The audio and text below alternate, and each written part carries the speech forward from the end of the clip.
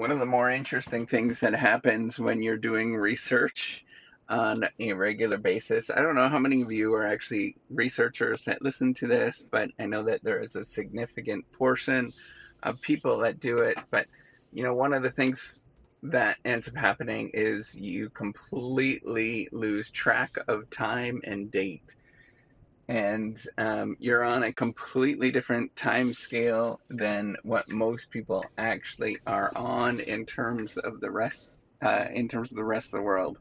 Most people have the sort of structure that they go by, but if you are doing research, you don't really have a structure. You really just kind of do things whenever, and the time at which it takes to complete different things in the research game is a very long time. So you tend to lose all perception of A, what's going on in the week, and then B, what's going on over the long term.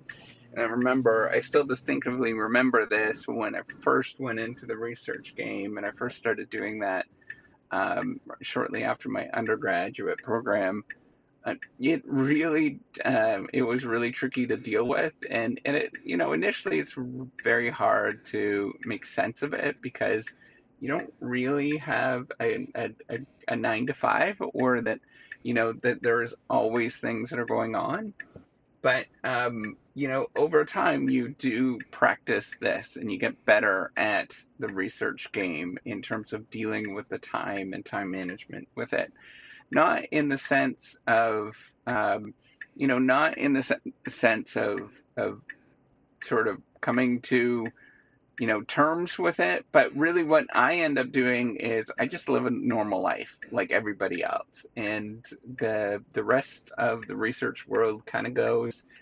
I go with it, right? I sort of find the time to do research in my job, and then the rest of the time is my life, and I sort of segment my life as if I'm normal, quote unquote normal, um, and it makes life a lot easier, particularly because my spouse is not in the research game at all.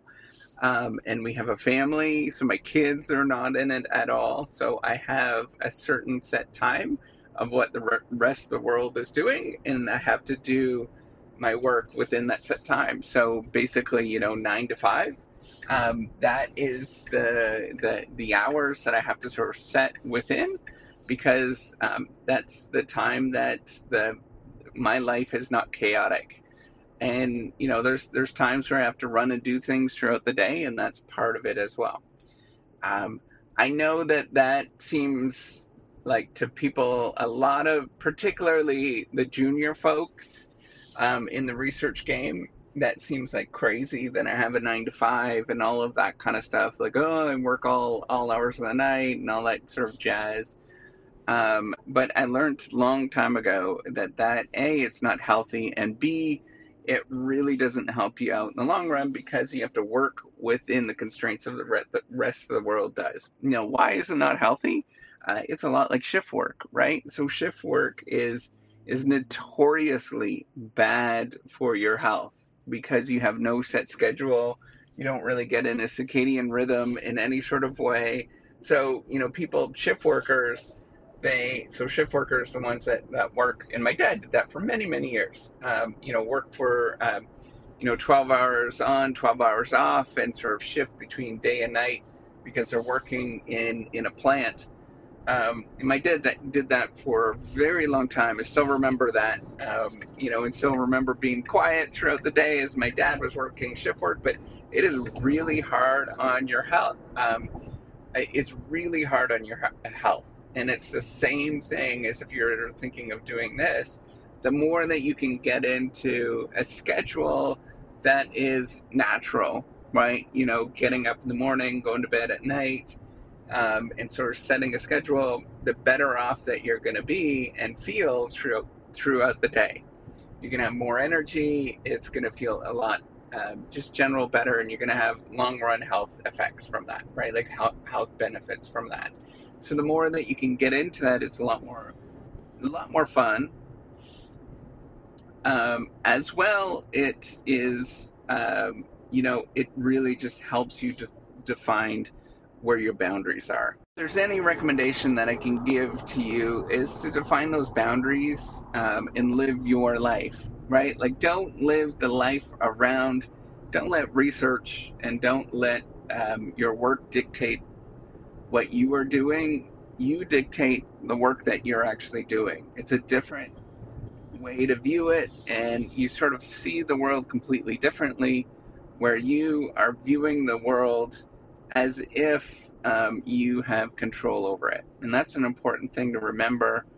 You have absolute control over this, and you can dictate what you do and what you don't do, and the hours that you actually work and don't work. So the more that you have it defined, the better off, in my view, that you're going to be. And you're not going to have a lot of this sort of aimlessness that you're going to feel when you have no boundaries or anything like that. In fact, going so far as to dress up and to go into work and do the sort of pattern that you would do normally in a 9 to 5, I find that very satisfying to do that, and it helps me out get through the day.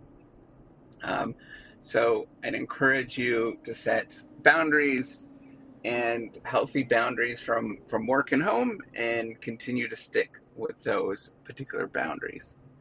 So that's all I wanted to say. I think it's an important lesson to take forward is live the life that you would like to live, and not let life make you live the way that you're currently living. All right, take care and have a wonderful day.